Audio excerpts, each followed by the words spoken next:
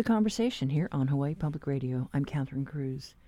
To put it simply, they split the baby in two. This after two entities fought over a multi-million-dollar tourism marketing contract and filed protests to block the other from running away with the prize. Now, after a 6-month timeout, after finger-pointing and squabbling, the $65.5 million contract for marketing and managing tourism is cut in two. The Hawaii Visitors and Convention Bureau, which has been at the job for 25 years, gets $38 million to market North America. The Council for Native Hawaiian Advancement, which cut its teeth managing federal contracts, including COVID relief funds, has been awarded $27 million. What CNHA delivers will be the test. This morning, we talked to CEO Kuhio Lewis and Tyler Iokepa Gomes. He's the point man for the tourism arm of the organization called Kilohana, which means best. We begin our conversation with Kuhio Lewis, who admits it has a lot to learn, but also has a lot to offer in bridging community and culture with commerce. First of all, I see this as more clearly on our responsibility that we have to take care of this place. We see so many of our families moving away from Hawaii in droves. More than half the Hawaiian population is gone too. And with them goes the fabric of Hawaii, the culture of Hawaii. So taking tourism on is part of that much bigger role that I feel, or responsibility that I feel we have to take care of Hawaii, provide meaningful opportunities where they can stay home. So it is, to me, uplifting a responsibility that I feel that we all have to Hawaii and its future. Kilohana is the name you selected to represent what we're going to be doing in the future. And I looked up the definition, and in the kapa world, it is that outer layer. So talk about the significance of that. Hawaiians like to talk in metaphors. And so metaphorically, it represents layers of generational knowledge that has been passed down to where we have this beautiful outer layer known as the Kilohana. And so what this organizational entity within CNHA is going to represent is that generational knowledge that's been passed on so that we can do the best we can to ensure that Hawaii is the destination we all want it to be, but also that the values of Hawaii is represented in that. And you have selected Tyler to man the helm. So I don't know if you're the master a kapa maker, but how does that work? How are you looking at this challenge? I would definitely not call myself a master kapa maker, but I appreciate the compliment.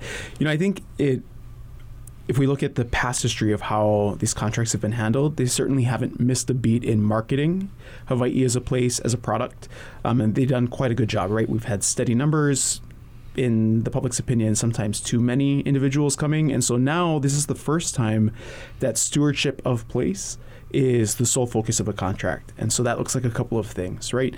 That's engaging our visitors to better educate, retrain, encourage them to partake and behave in ways that are respectful of place. But it also means uplifting local community, right? And I think if we listen to resident sentiment, that's an area in which our communities have felt particularly neglected. And so whether it's supporting our local businesses, nonprofit organizations, creating new products, new lemonade stands like Kuhio's done with Makeke, all of those things add up to a certain level of economic self-sufficiency that I think builds more resiliency into our communities. How do you plan to roll this out? I mean, it's important because we have the Native Hawaiian perspective. You're the host culture.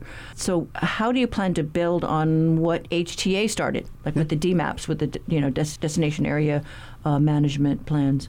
Well, I mean, the entire contract wouldn't be possible without this partnership with HTA. So we're here to support them. And through that, we bring our unique lens as a classically Native Hawaiian organization. But there are other communities within this state that also need uplifting, technical assistance, the kind of support that we're bringing. And so I think the first steps really are expanding upon the work that CNHA has done for the last 20 years, particularly in the last 5, which is stewardship on a very local level. And now we are trying to amplify that message. And so really it's building on the work we've already done and providing HTA, that expertise, that knowledge, and that access to community that we have always had and maintain, using that to help them achieve their goals, like the DMAPs, for example. And Kuhio, talk about that. I just wanted to add, the problems that face Hawaii are not unique to Native Hawaiians. Everybody's feeling the pinch. Everybody's struggling, living day to day. The reality is, I see this as an opportunity for Hawaiians to be seen as leaders and how we can uplift all of Hawaii. That's so important to me because we are the host culture. And I think we have an obligation, a responsibility to support all that call Hawaii home. And so specifically with the DMAPs, how will you build on that? I don't know what you can say at this point because I know there's a time period you have to let lapse in case there's a protest out there. With respect to DMAPs, I think it's just coordination. It's a lot of coordination that needs to occur. So you got to bring the various stakeholders to the table. You have to ensure that the grant program that HTA administers aligns to the DMAP goals. You have to make sure that the various entities within state divisions, there's a new administration, all are pointing in the same direction. And I think we're going to have a leading role in helping to facilitate that. And I think that's going to be the important part, is how we collaborate, how we facilitate those discussions, who's at the table, and also working quickly. I think community wants to see some tangible outcome, and we hope we can deliver that. When I first interviewed John DeFries when he took over HTA, we talked about, being born and raised in Waikiki, as a Native Hawaiian, and the culture that he was raised in on that street, on that tiny street there. And he said he was being guided by his heart. Yet HTA had to really scrap this session, had to fight for its life. And I think lawmakers maybe were frustrated in maybe the pace at which they were or were not managing tourism. I don't know. What are your thoughts on that? Well, Catherine, I think change is not easy. It doesn't come easy. And oftentimes it requires this type of disruption in order for something better to come out of it. So I look at this as we're heading in the right direction, actually. I think we needed this moment where everyone kind of got rattled so we can reshift, refocus, and now we can move forward together. And so specifically, what is the plan for the next, 90 days, 100 days? Beyond working with HTA to really nail down all the details, I think there are some immediate programs that they have a preference get stood up. Some of that is supporting their grant programming, which has been highlighted in the past. They've also asked for, in the RFP, they've asked for technical assistance. And I think those are real timely opportunities to move quickly. Council for Native Hawaiian Advancement has done a good amount of technical assistance work in the past, and so have our partners. So I think we're primed to kick those kinds of things off that don't require a lot of building from scratch. We can get those out the door rather quickly. There are also elements of the RFP that called for new programs, and so it'll take a little while to build, develop, and get those off the ground, but there's more than enough work to go around, and it's a 2.5-year contract, so we've got a lot of exciting projects ahead of us. We've heard lots about the need for reservation systems at our parks. We have heard calls recently for a new model of governance by, some of the economists in the community who say that, look, we need to bring these entities together and we need someone to crack the whip. Unification of all of these different ideas is going to be critical to make sure that they are not only rolled out properly, but they are maintained and they're effective in what their goals are. And so you're absolutely right. We need to make sure that, for example, the reservation systems, that they're all done in a similar way, that they are all achieving the same goals. But it's more than that, right? At the very root of what the reservation system is attempting to address is hotspot management. It's attempting to deal with the fact that some of our local sites, particularly those in local neighborhoods, cannot handle the density of visitors that they're getting currently, right? And so this larger idea of managing hotspots around the state, that's going to require innovation, that's going to require forward thinking, it's going to require integration of a lot of new technology that not only allow us to create reservation systems, but take the data we gain from them, analyze it, and perhaps redistribute where our visitors are going. One, so they don't impact our communities, but two, so they also have an enjoyable experience and they're not one of 5,000 people on the same beach trying to get the same photo of the same turtle, right? We want to spread people out in a way that the community is agreeable with and in a way that makes their visit memorable and valuable. Kuhio, recently in the news, we saw there was one brought up on the west side who was taking things into his own hands and trying to manage what he said was outsiders coming in and harassing the dolphins or the turtles. Recently in Waikiki with the monk seals coming up there at Kaimana, I've seen just community groups go up there, in their red shirts and they're kind of acting as additional police. I mean, we have NOAA, we have the volunteers, we have DLNR, but how do you plan to manage those folks who, I don't know, might be going rogue? Yeah. Catherine, Native Hawaiians have, for the most part, maybe it's not looked at it in this light, but we've helped protect Hawaii and on all different fronts. The Aina, it would be very different had we not had Native Hawaiians stopping development projects. But I think what we need to do is evolve as a Native Hawaiian community. I think what's going on right now with respect to this RFP is a modern version of that, where we come together as a community, we put our minds together, and we apply for these grants and opportunities, these contracts, to really look at how we advance our voice at a level and a policy level that matters. And so this is a modern version, I feel, of how we are going to evolve as a people, where we're involved. I've seen some really good work by community groups, in Waimanalo, the Limuhui. They're taking time out to educate people about the place and about the respect that they demand for people coming over to that area, by the Turtle Pond, which is just in front of where supposedly Obama stays from time to time.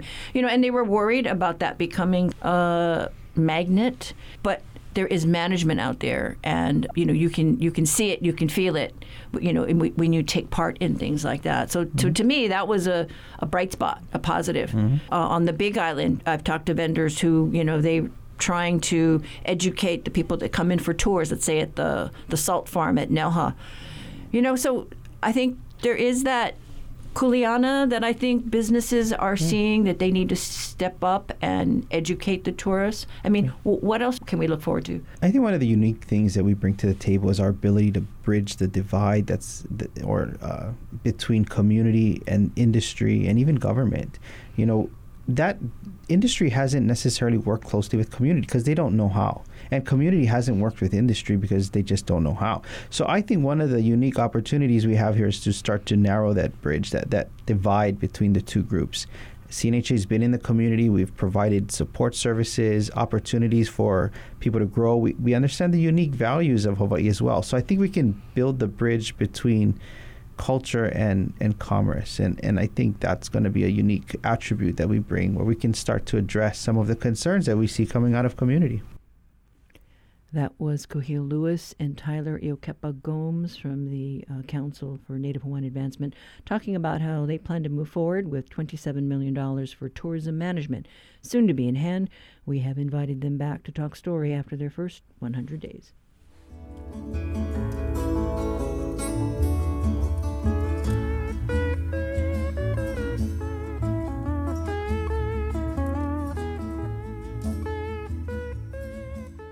Support for HPR comes from Hawaii Theater, presenting Taimane's Hawaiʻi, a musical and theatrical odyssey featuring song, dance, costume, and spoken word, August 25th. Tickets at hawaiitheater.com. Today on The Daily, the Supreme Court is trying to answer a question that has long bedeviled the world of art. When is borrowing from an earlier artist an act of inspiration? And when is it theft? We look at the case that could change how art is made. That's today on The Daily from the New York Times. Beginning this afternoon at 1:30.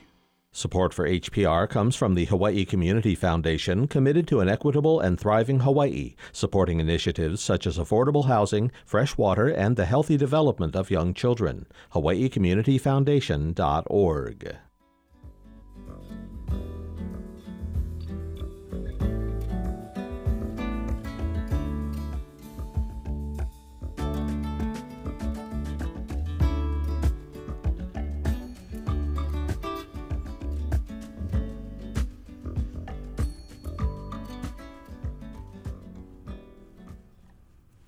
The County county councils across our state are knee-deep in talks about property taxes.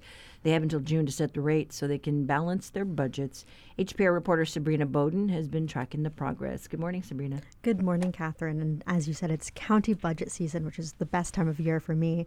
And councils across the state are working to balance their county budgets and set their tax rates. And because property taxes are based on property assessments, taxes have automatically gone up throughout the years. So I think a couple counties, it's been around 20% raised. Some are like about 10%. So county lawmakers have been looking at lowering county property tax rates or adjusting measurement scales. Jonathan Helton is a policy researcher at the Grassroots Institute of Hawaii. He recently did a report on how local county laws could provide property tax relief, and he did this report in the wake of the recent increase of property tax assessments. Honolulu is looking at the biggest, I think, reforms. They've got the permitted interaction group, and they're looking at a couple of bills that would provide homeowners relief, and then they're looking at, I think, more long-term stuff to create new tax categories for, like, long-term rentals, which is something that Maui does, and that allows them to kind of segment out long-term rentals from, like, second homes. And it would have been a problem with short-term rentals, but now for the next tax year, Honolulu has segmented out short-term rentals as well, so they'll have their own tax class. And, I mean, Honolulu's looking at the biggest stuff because they're looking at some long-term reforms. So a Honolulu City Council interaction group was looking at various real property tax bills. Earlier this month, there was one proposal by Mayor Rick Blangiardi proposing a one-time $300 tax credit. The City Council will be talking a little bit more about that later today during its budget committee. And Helton says one of the issues comes down to how the tax rate classes were previously designed. The big problem for Honolulu has been their residential A tax class, which they created a couple of years ago, and then set a tier. So if the property is valued over $1 million and does not have a home exemption, it kind of gets automatically put in this residential A category, which, a couple of years ago, $1 million was not a median home, but now it is. So now you have long-term rentals that are have higher assessed values, so they get stuck in this higher tax class, and that's not really what you want. If you want to have it segmented out, you would want kind of a tax class that's specifically for long-term rentals, one for second homes, so you can have a little bit more specificity in how you design your rates. So as Helton was saying, on Oahu, since homes cost so much, what was previously a higher property tax bracket is now moot. And one fix or argument Helton makes is segmenting out property tax brackets. That's what they do on Maui. And on Maui, their county budget is looking to reduce real property tax rates on homes valued more than $3 million. Helton says Maui has one of the better property tax systems that could be applied elsewhere throughout the state.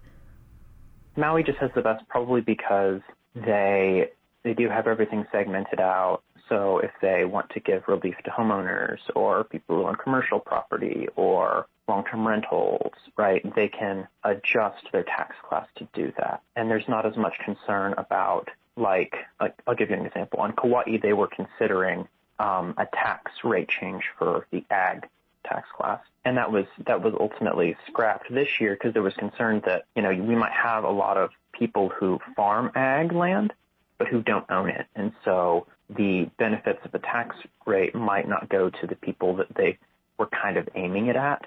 And the way Maui has it set up, although not as much for their ag class, have it set up for their other classes, is where they can kind of target relief a little bit easier than the other counties can. And one of the other examples on Kauai, they're looking at cutting tax rates for homeowners in their residential and residential classes.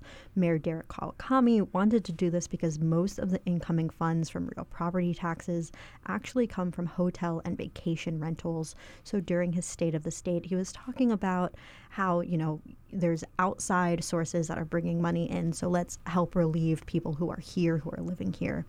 And they figured that the council would be hearing this proposal on Wednesday.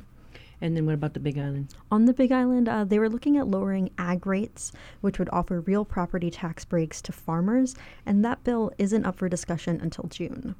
And I know, we've heard lots about how we have the lowest real property taxes, I think in the country, but we also have pretty high cost of living as well. Of course. And one of the things that Jonathan Helton and I were talking about is how everything adds up. So when you look at the general excise tax, it looks low, but you're kind of getting it double with the state and the counties, and everything really adds up. And what I'm hearing from the county councils as well as mayors is they want to provide this relief, looking at different ways that they can, kind of adjust things. We're really taking a lot of money in from these property taxes. Where can we relieve people? So whether that's the one-time deal or permanently adjusting tax rates during this next fiscal year. Have they talked about changing the rates, increasing them for the hotels and resorts? I haven't seen that. That possibly is happening. I know on Kauai that they're not looking at doing that. They're really looking at just the homestead and residential because there's so much money coming in from the hotels. Yeah, there's probably concern too about the economy, and if whether the tourists will keep coming back if we go into a national recession. But stay tuned. All right, but thank you so much, Sabrina. Thank you. We have been talking to HPR's Sabrina Bodon. Look for her stories on the HPR website.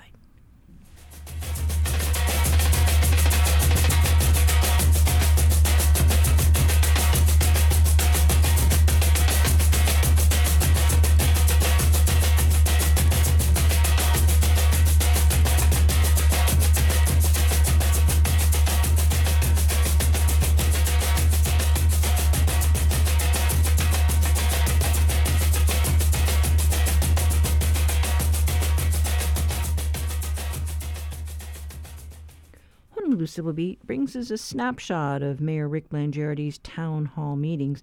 Reporter Kristen Downey has been in the audience and joins us today for our reality check.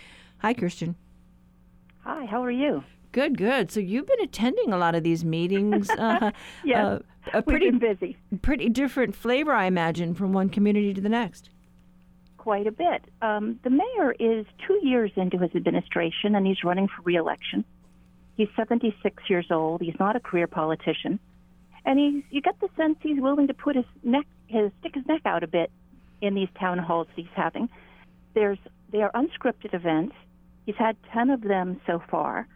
And the last of this series will be happening on Thursday night at Pearl Harbor Elementary School. We've been at 10, and they've been very interesting and very diverse. Ewa, Waianae, Waipahu, Mililani, Aina Haina, Laea, Kaneohe, Waialua, Waikiki. The last one was in Kali'i. And in each of these communities, people have brought up a completely different set of issues, actually often quite surprising. Well, where hasn't he gone? I'm sorry? Where hasn't he gone? Has he been on the windward side? That's an interesting question. So far, he has not made an appearance in Kailua or Waimanalo. Okay. But he does... An area where there's been a bit of controversy over Bill 19 and the plan to allow commercial uses on public beaches that have long sought and had managed to get some special protections for themselves, but where Bill 19 would standardize beach access and bring new restrictions to other places but take it away from Kailua and Waimanalo. That's one place that the mayor has not ventured to go. Okay, I imagine he would get an earful from that community on that particular issue. But yeah, so talk about what some of these communities feel is important of the ones that you've attended. In Mililani, one of the things that's been really interesting is how often people have brought up recreational concerns, issues with parks. We think that they'd be thinking about affordable housing or climate change, but really what people want is more pickleball courts, and they want repairs on basic recreational facilities. So in Mililani, for example, there was quite a discussion about the fact that they had an indoor roller skating rink that had been closed for several years that just needed some basic repairs, and that had been allowed to be shuttered for the last few years. A group of residents in the Mililani area showed up. They asked the mayor to get this fixed, and within 5 weeks, the repairs have been made and the arena has been reopened.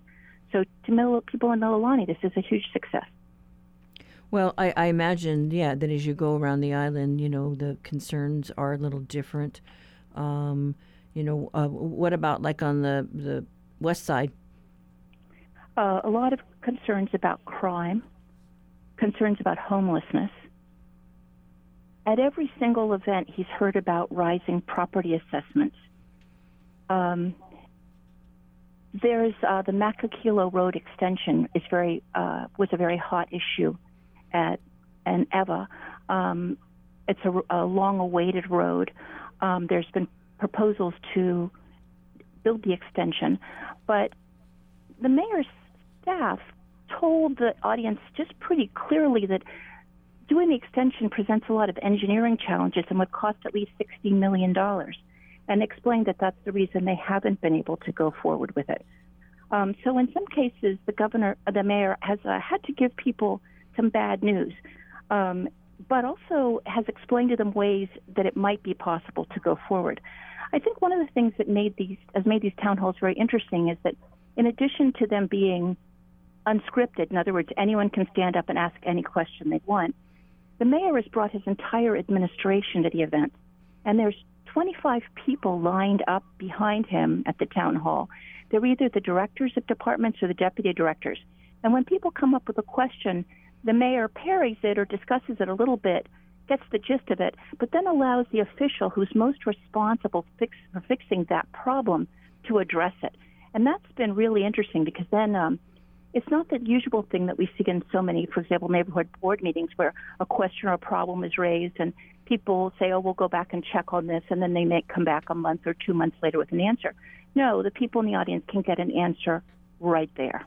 Well, and that's something that seems to be quite popular. The mayor has said his goal here is to be rebuilding trust in the community after a lot of scandals that we've had in the last few years. And participants, it seems to be reaching a receptive audience with the almost 2,000 people now who have attended. Well, it seems like, if people are going to be paying taxes, whether real property or whatnot in fees, they want to make sure they get the services that they need for their community. So, that's exactly right. It's interesting. Well, we'll see what happens at the last meeting, and we'll stay tuned for the next round. But thank you so much. All righty. Thanks so much, Kirsten. That was reporter Kirsten Downey with today's Reality Check. You can read her story online at civilbeat.org.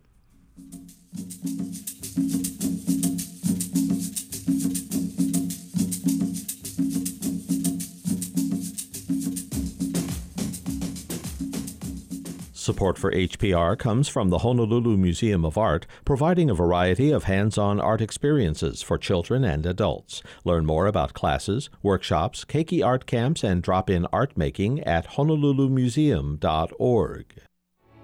Tonight at 8 p.m., the Hawaii Symphony lights up HPR2's airwaves with guest conductor Dane Lamb and cellist Sterling Elliott performing Mahler's Blumina, Popper's Hungarian Rhapsody, Symphony No. 2 by Brahms, and much more. That's tonight on HPR2, your home for classical music, right after evening concert, sponsored by Honolulu Financial Partners. Support for HPR comes from Ruby Tuesday Hawaii, offering dine-in and take-out daily at its restaurants in Kapolei, Mililani, Moanalua, and Kaneohe. Catering available for business meetings and events, rubytuesdayhawaii.com.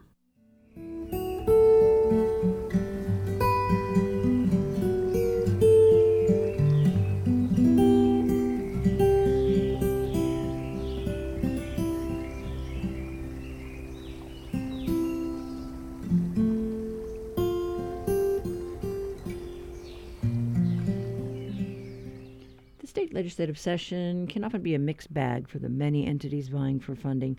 Earlier this year, we heard how some 60 nonprofits banded together to ask for an increase in grant funding to help with the rising cost of electricity and to help retain staff.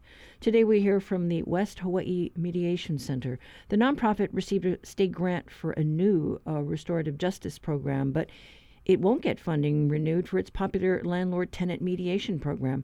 The center's executive director, Eric Paul, says he may have to cut staff.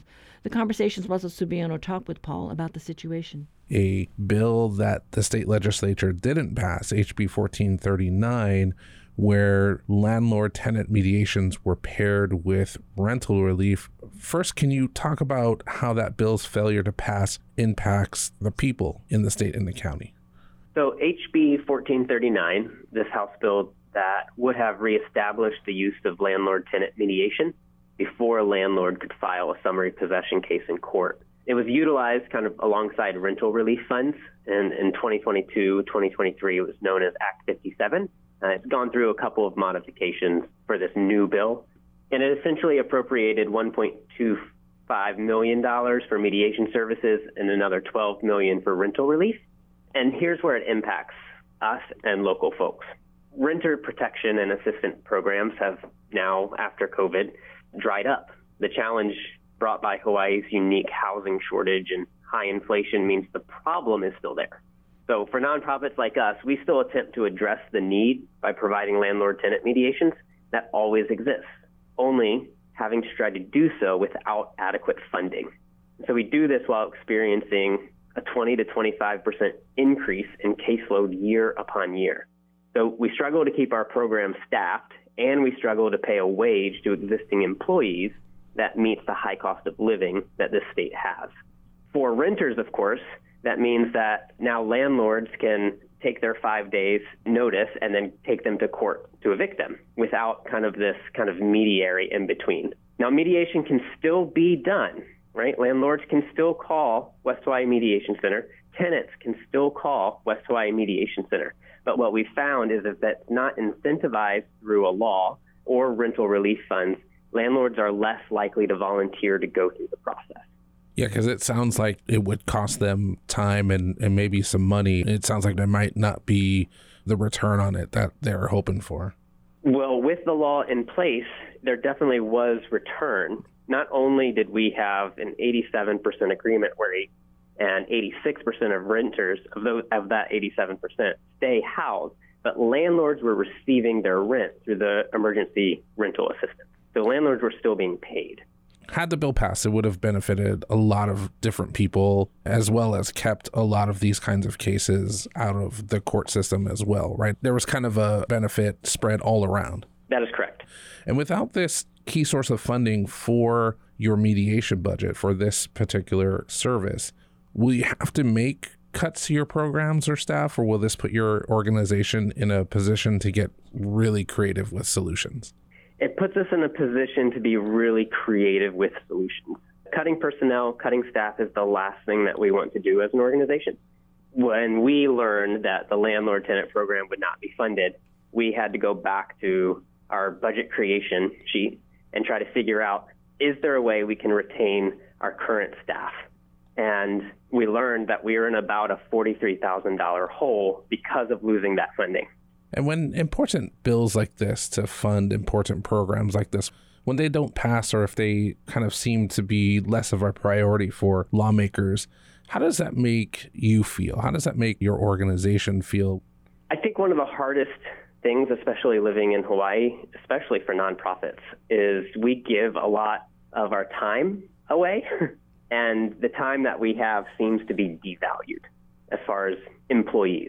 And so a big impact of not receiving funds like this is that as a director, it becomes much, much harder for me to even give a cost of living increase to the employees that we have, which makes it difficult to retain them in the long run.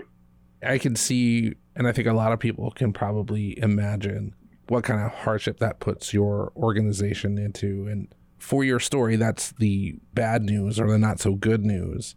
But there is good news. Through a state grant and help from donors, your organization was able to build out a new restorative justice program in partnership with the Hawaii County Prosecutor's Office. Can you talk about that program? Yeah, we're really excited that this not only got funded, but now this will be an expanded program in Hawaii County. West Hawaiʻi Mediation Center is entering into now, with funding, a formalized partnership with the Office of the Prosecuting Attorney with their restorative justice program. So restorative justice, just briefly, is a philosophy that emphasizes healing and accountability in order to repair harm and wrongdoing, to build community and strengthen relationships.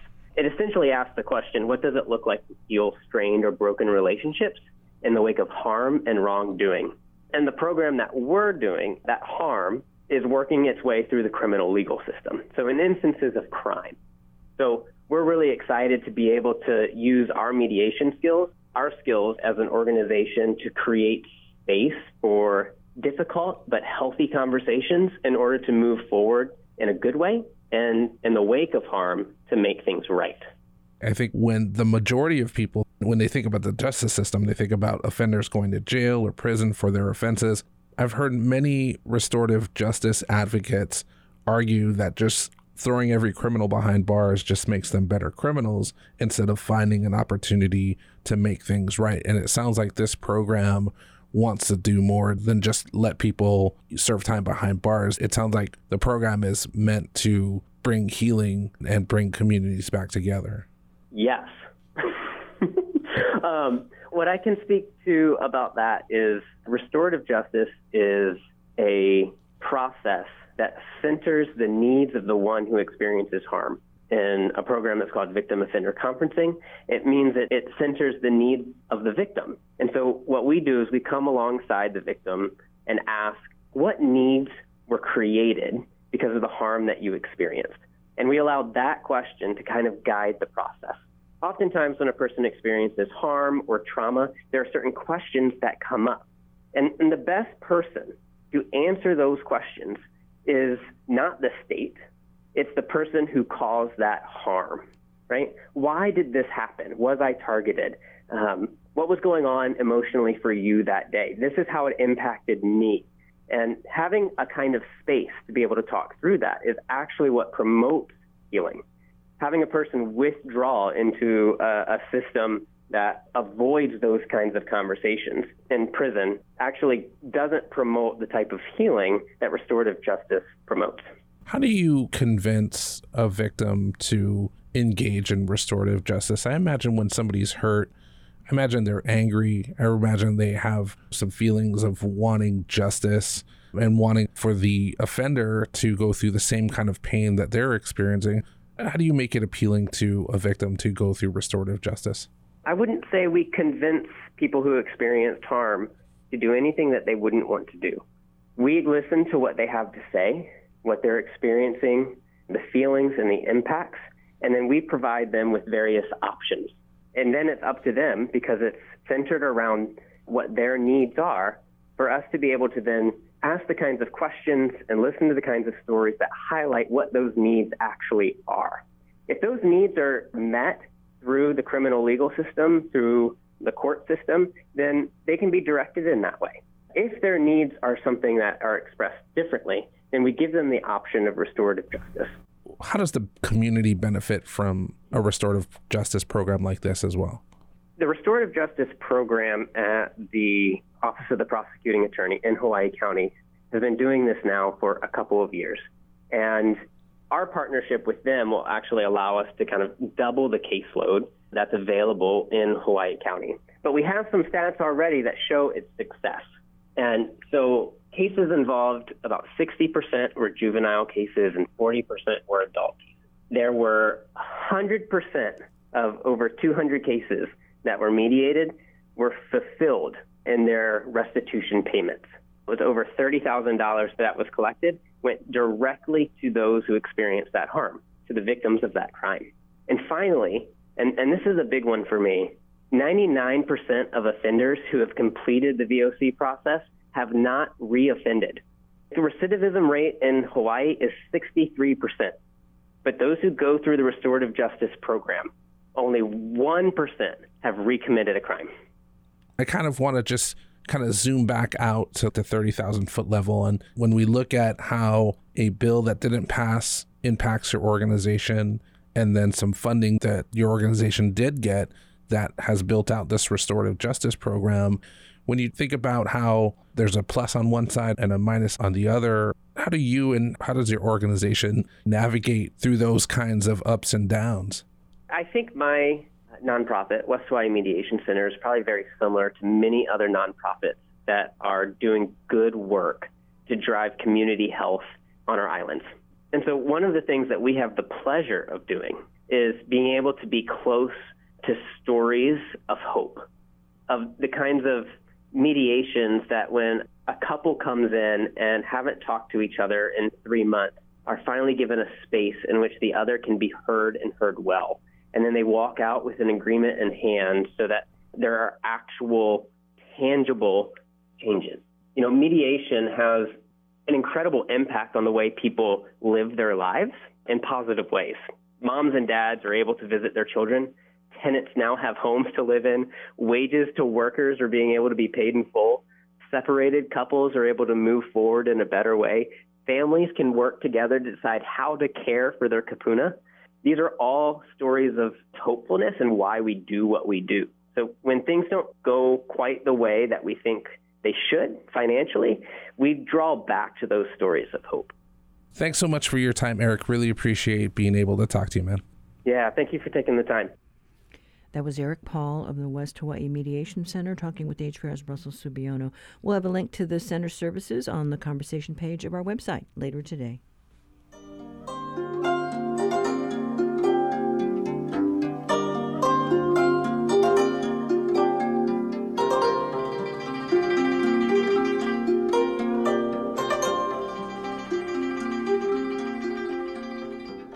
This is The Conversation on listener-supported Hawaii Public Radio.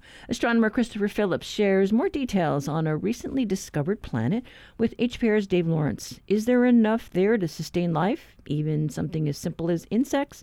Here's your Monday Stargazer.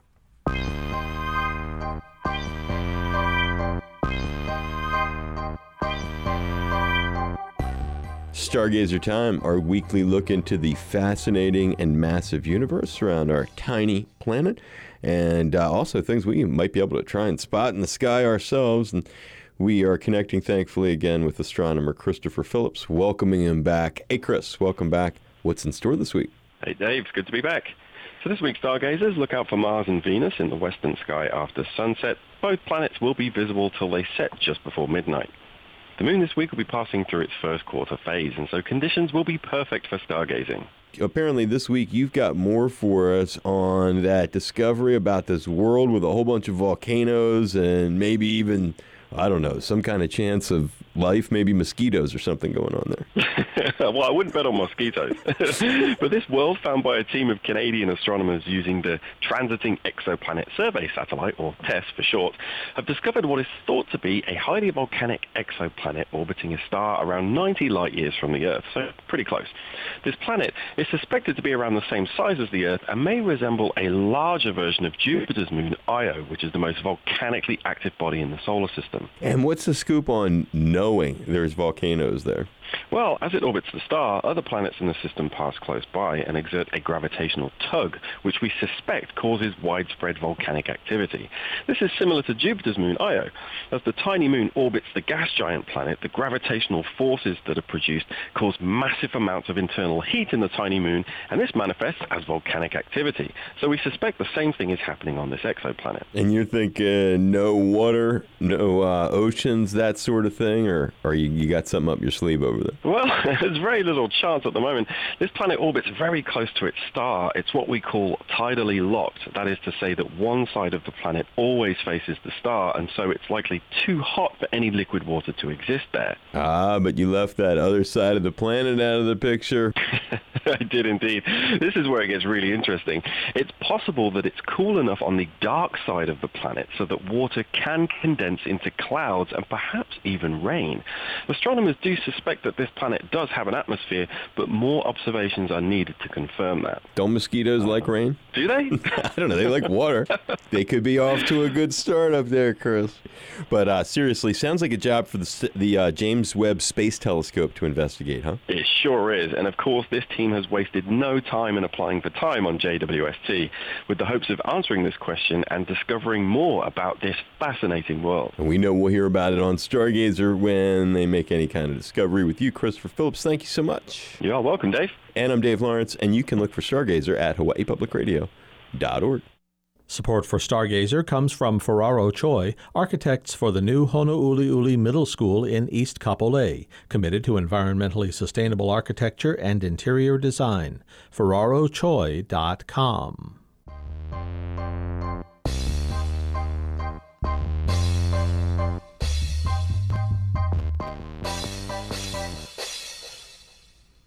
A recent survey by the Asian American Foundation of Washington, D.C. found that 4 out of 5 Asian Americans don't feel that they truly belong, and more than half of the respondents say they don't feel safe. So how does this match up with life in Hawaii? The Conversation Stephanie Hahn explores this over the next couple of days. First up, we hear from Praj Wal, a project manager from India, whose first landing place in the U.S. was Charlotte, North Carolina. He now calls Hawaii home, and he and his wife will welcome their first child any day now. So when I was in Charlotte, now it's a big city, but it was a little small kind of city. And then when you actually go out of Charlotte, you can actually see that people see you a little differently because you look different. Even if you actually ask for a vegetarian food, they will look differently and like, why, or like what do you mean, that kind of thing.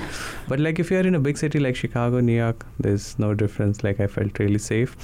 But if it is like a smaller town, yeah, I felt a little, a small gaze or like something. They will just not show you. They will not be rude, but you just feel it. It's very hard to explain.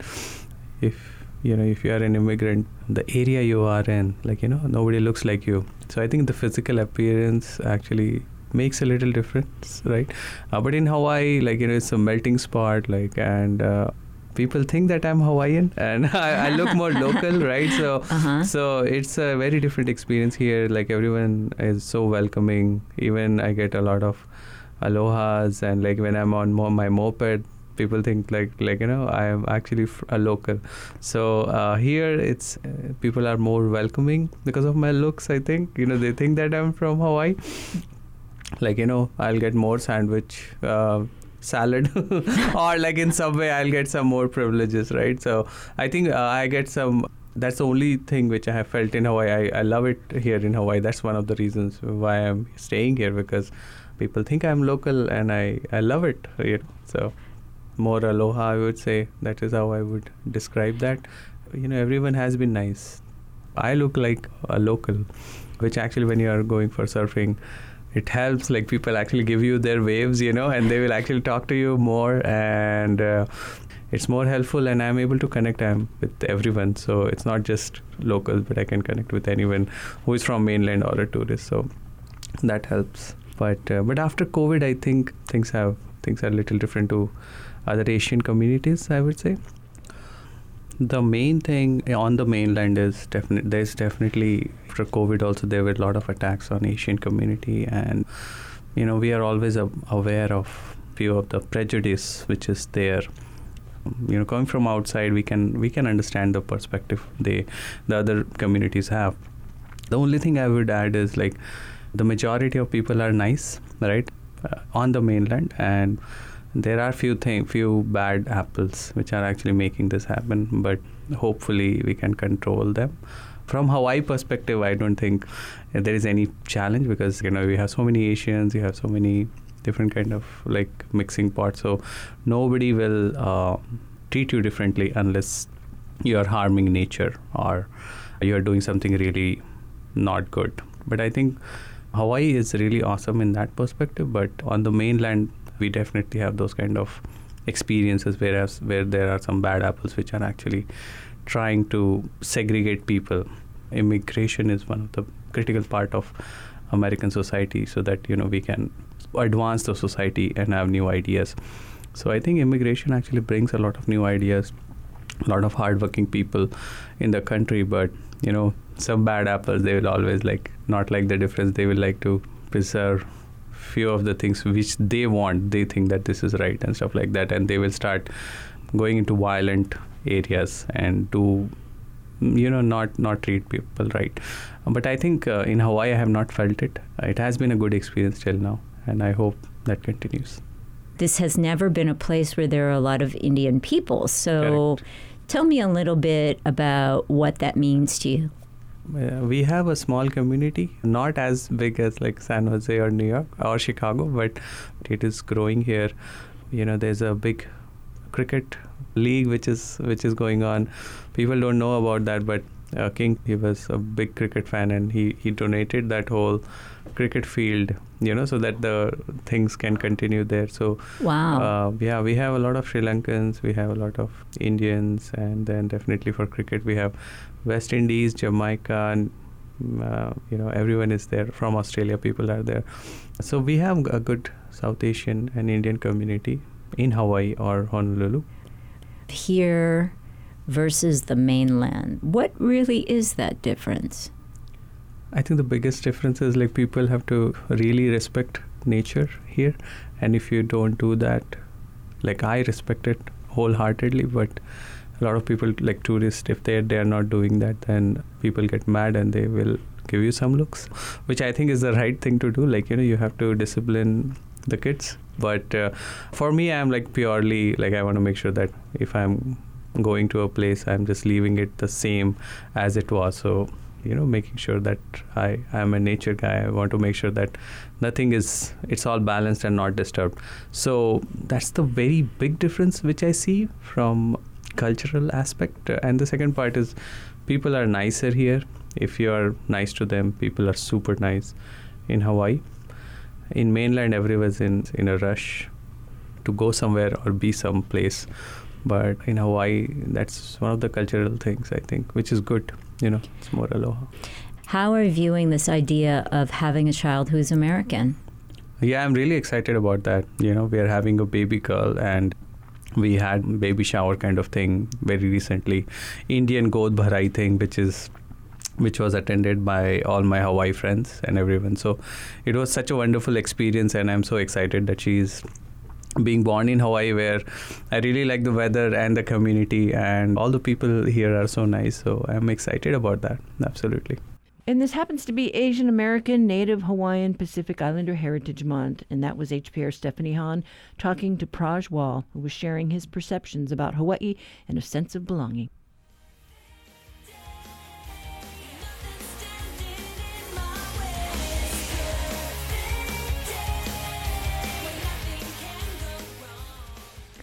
Well, that's it for now. We plan to be at an open house that the military is holding tonight to talk about the plan to defuel the Red Hill tanks. We will have the latest tomorrow. What do you think about the plan? Call our talkback line, 808-792-8217. And reminder, you can find the Conversation podcast on the HPR website or on Spotify or Apple. I'm Catherine Cruz. Join us tomorrow for more of the conversation.